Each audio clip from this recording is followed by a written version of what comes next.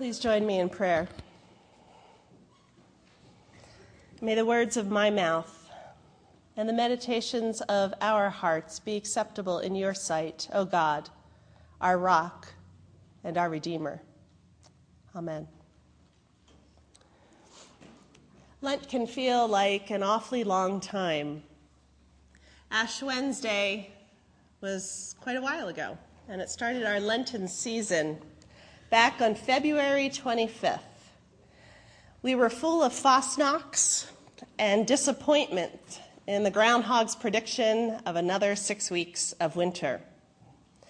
And yet we as Christians gathered together.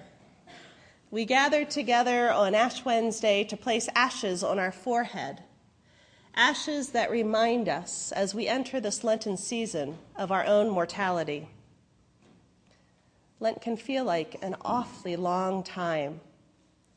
I think part of this is because it's winter. Some of the darkest months, some of the coldest months. But Lent can also feel long because in it we focus on confession, reflection, perhaps fasting, sacrifice. It's a chance for us to examine the deepest parts of our soul as we prepare for the greatest sacrifice of all. And so here we find ourselves in Palm Sunday, a kind of anomaly in the middle of this somewhat somber, darkened season. We have been focusing on sobriety and times of confession and the darkness of the season and the depths of our soul. And here we are waving branches, shouting Hosanna and jumping up and down in a way that only Kevin Stewart could do. I love it. Thank you, Kevin. The fanfare is here. The crowds are cheering. The palm branches are waving. And we are suddenly transported into party time in the midst of everything going on in our solemn understanding of this holy time of preparation. Fred Craddock wrote in regards to Palm Sunday, he said, even if we've set out on our Lenten pilgrimage on Ash Wednesday and taken every step along the way in penitence and prayer, we are still not prepared for the arrival of Palm Sunday. And neither were those who joined Jesus in Galilee and made their way up to Jerusalem. For many it was an annual pilgrimage, this Passover. But in one particular year, the pilgrimage was a once-in-a-lifetime experience because it was made in the company of Jesus of Nazareth. For him, too, Jerusalem was the end of a pilgrimage.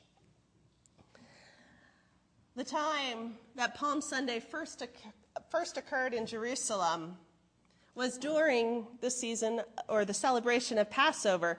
Jews often traveled to Jerusalem to celebrate together in the holy city.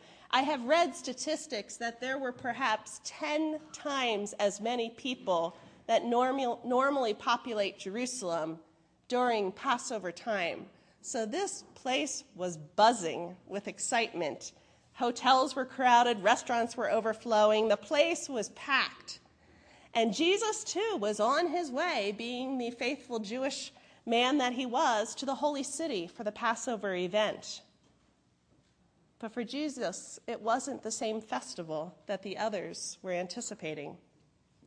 Psalm 118, that was read to us earlier by Rose, was actually a phrase that would have been heard on the streets of Jerusalem during Passover, during that Holy Week, that time of celebration of the Israelites being released from bondage and slavery. It was a common text, these words, Hosanna, but these words were typified by exclaiming them towards God, for God's release from the bondage of the Egyptian Pharaoh. And so blessed is the one who comes in the name of the Lord, this release from Egypt. Lord, we beseech you, take care of us. So they wouldn't have been foreign words. These were not new words to the Jews on the streets. They perhaps were saying them, perhaps regardless of Jesus' presence It was a Passover celebration. And in fact, Psalm 118 is part of the concluding psalm sung in the Passover celebration.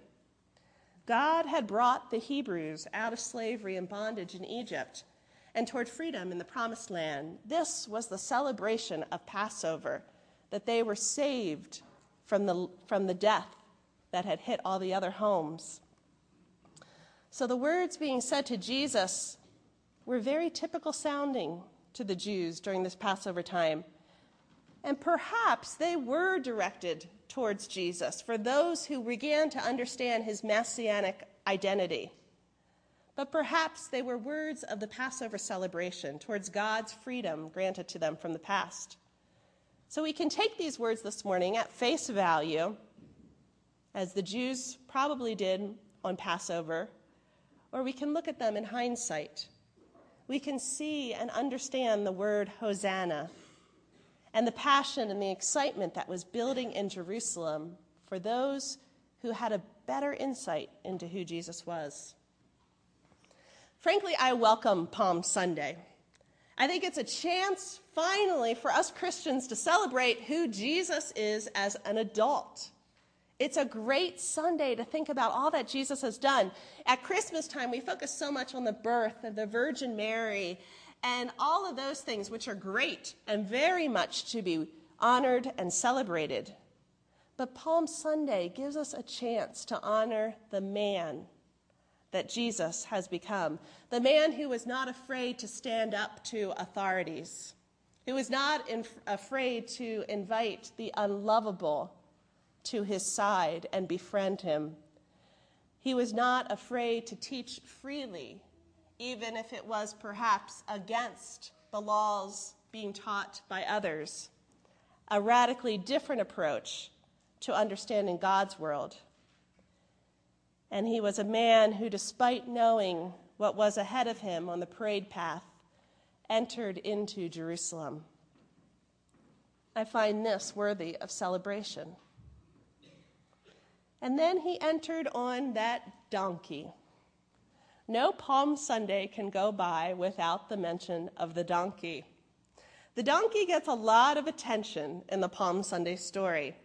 You may remember when I was preaching a few weeks ago, again in the Gospel of Mark, as we have been reading most of Lent, that Mark is a bit unique compared to the other Gospels because of his lack of details.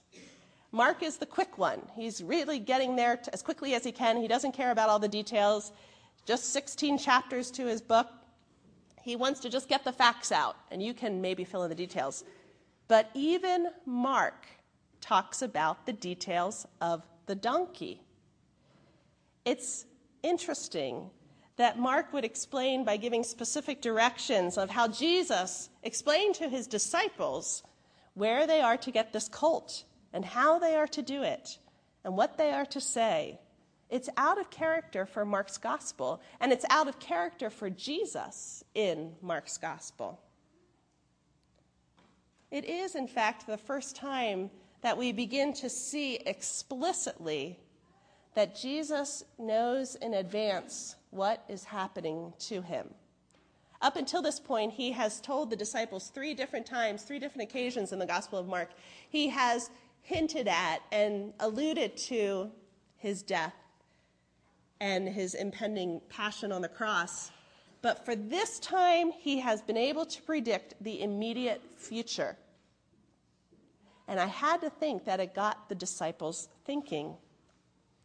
There are lots of Old Testament references in these Palm Sunday stories. In each of the Gospels, you can read about them, Matthew and Luke, and they have different references to different Old Testament stories. But one story that is seldom referenced is a new story that I came across in preparation for this sermon, and that is from 1 Kings chapter 1. It's the succession of King David's throne.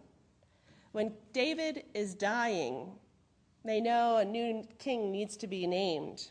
And he says God has revealed to him that Solomon will be that successor.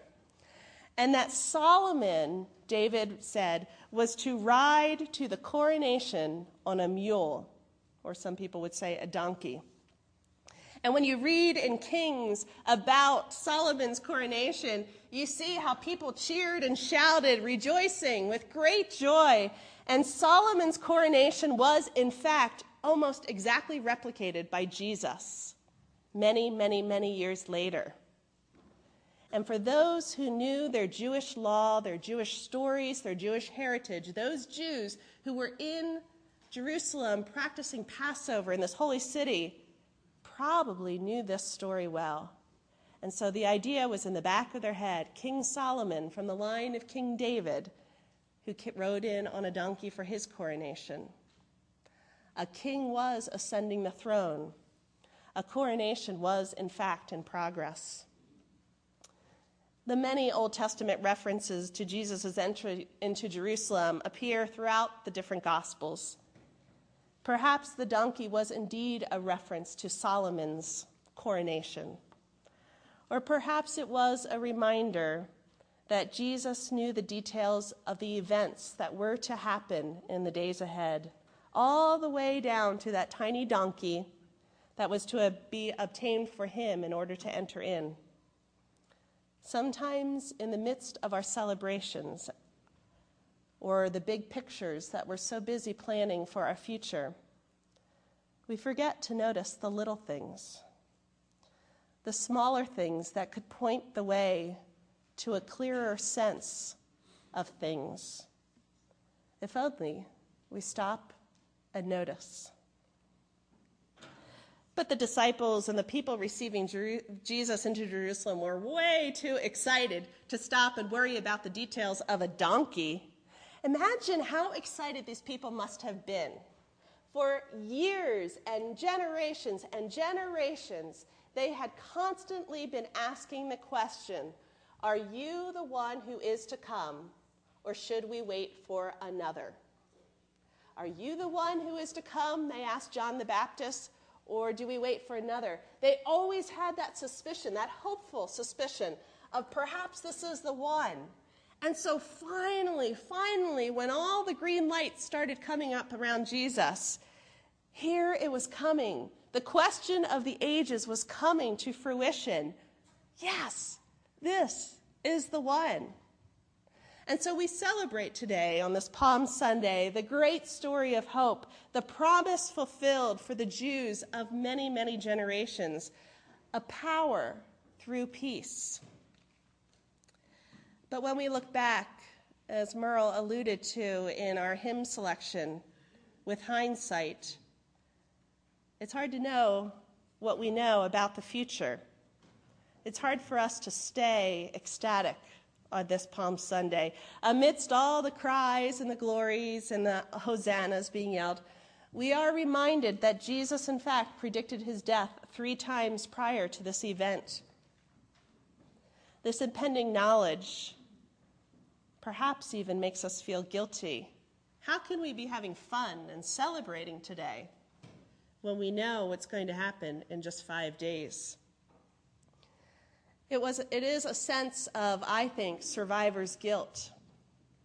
I remember experiencing survivor's guilt in a very real way when, in 1996, one of my best friends had been abducted, Alicia.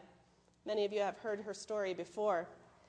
And I remember for 66 days as she was missing, and we had no idea where she was, the rest of us had to go on with life as we knew it, as one can when one of your best friends is missing. And I remember one time, a few weeks after her disappearance, finding myself laughing at a joke or an encounter, and then stopping because I felt so guilty. How could I be laughing when I had no idea what was happening to Alicia at that time? That is a sense of survivor's guilt. And that is that sense, too, that we sort of hesitate to get too caught up in today's excitement because we know what is happening in our future. We find ourselves wanting to cheer, Hosanna, but we know that in just a few days the ending cry will become, crucify him. So how do we live with this dichotomy? How do we live with this betrayal? How do we live knowing that at times we too have quickly contrasting feelings about Jesus in our own lives. Perhaps it has less to do with our own sense of pity for Jesus and his impending death, but more about our sense of guilt for disregarding Jesus so quickly at times in our own lives, when we just recently hailed him, perhaps just that morning, as our Messiah and our Savior. And yet Jesus enters in, riding on the donkey, the crowds cheering. I have to wonder how the Roman soldiers thought. They were used to Caesar and the other Roman leaders coming in on huge, probably white stallions, the biggest of horses, and then here comes Jesus on a tiny baby donkey. I just imagine they must have been just laughing and mocking him. And Jesus doesn't seem bothered. He's there in his normal carpenter attire, riding in. He's not necessarily looking for a grand parade. He knows that it's nothing grand to which he's entering, but rather a week of despair and agony and torture. And here we see the grown man. And on this donkey, we learn something vitally important about God. Richard Jensen wrote, "God does not come to overpower us. God does not come to override our human evil and impose a king upon us. God comes rather in the weakness of love. God is revealed in hiding, as Luther often said. God is revealed in a cross. God is revealed in death. This, surely, is a man of sorrows and acquainted with grief." As Jesus rides in, he doesn't invite us to join in the celebration. He doesn't encourage the crowds to cheer for him. He knows what is ahead. And so, Jensen proposes that his words may say something, or may have sounded something like this: "I have not come as a mighty God to meet you in your strength. I have come as a crucified God to meet you in your weakness. I have come to meet you when you walk in the valley of the shadow of death. I have come to meet you when you stand at the very gates of hell.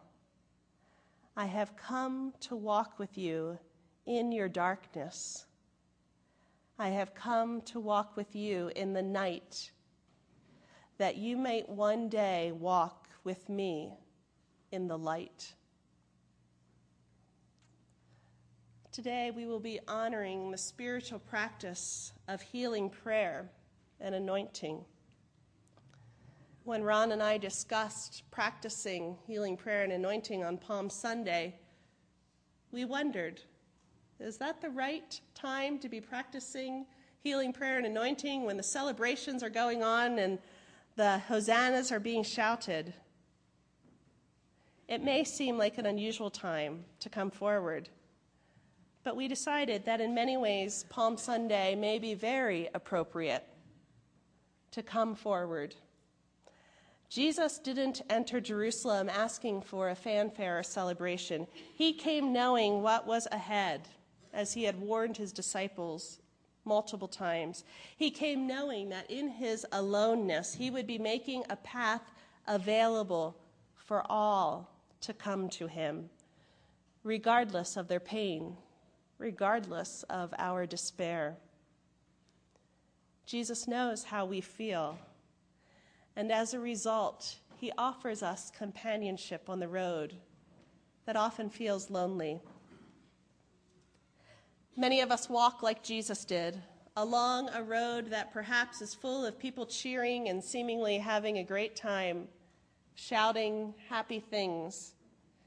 Whether the cheers are for us or not, few people, when we are on that road, seem to notice the pain that we are facing ourselves.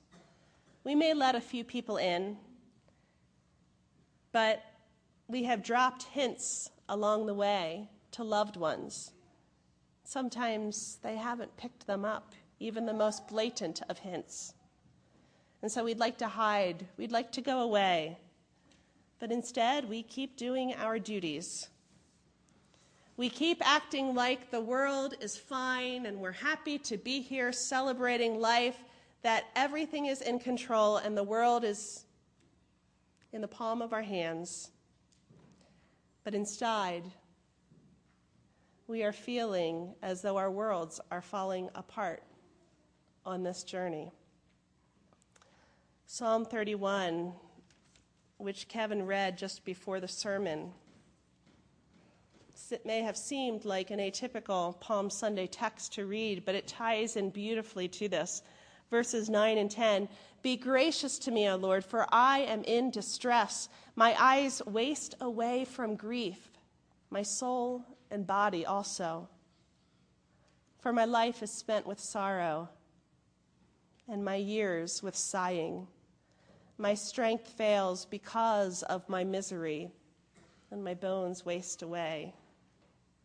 The psalmist embraces the reality of human misery and affliction, and in fact describes perhaps that sense of alienation that Jesus would have felt and that many of us may feel at times. We know in hindsight that we read it, it possibly could have been the thoughts going through Jesus' mind as he entered Jerusalem that Sunday. It could have been the feeling of despair and alienation. The words, "Hosanna, Hosanna, blessed is he who comes in the name of the Lord. Crucify him, crucify him, crucify him." Just 5 days later. And yet Psalm 31 continues, "But I trust in you, O Lord. I say, you are my God.